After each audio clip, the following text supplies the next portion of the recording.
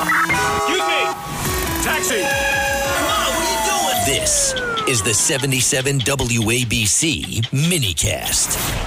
And tonight on The Rita Cosby Show, later on at this hour, we will talk about the incredible warning signs that were out there blaring like a big neon sign in the Maine mass shooter's mental history.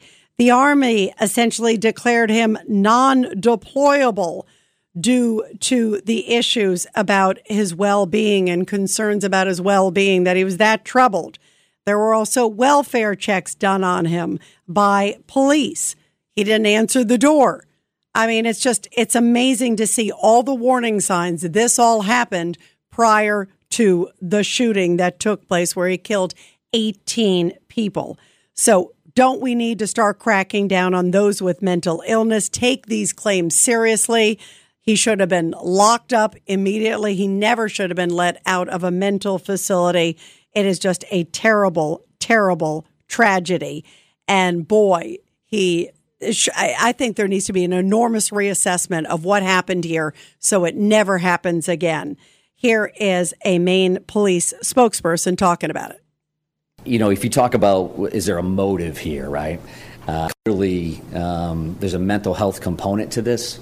We still need to do some research around trying to get access to certain records and things of that nature, which, again, you could probably imagine is not just as simple as he just calling somebody, hey, can you send me this thing?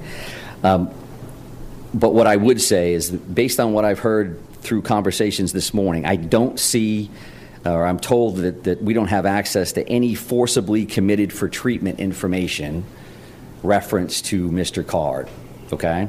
So you can volunteer, as an example, to go to a facility and seek treatment for months on end. But if you're not forcibly committed to seek that treatment, and it's very specific to treatment, right? Not forcibly taken for an evaluation is completely different than treatment. So there are a lot of very specific criteria around firearms, and are you a possessed person or prohibited person, rather, and what that looks like.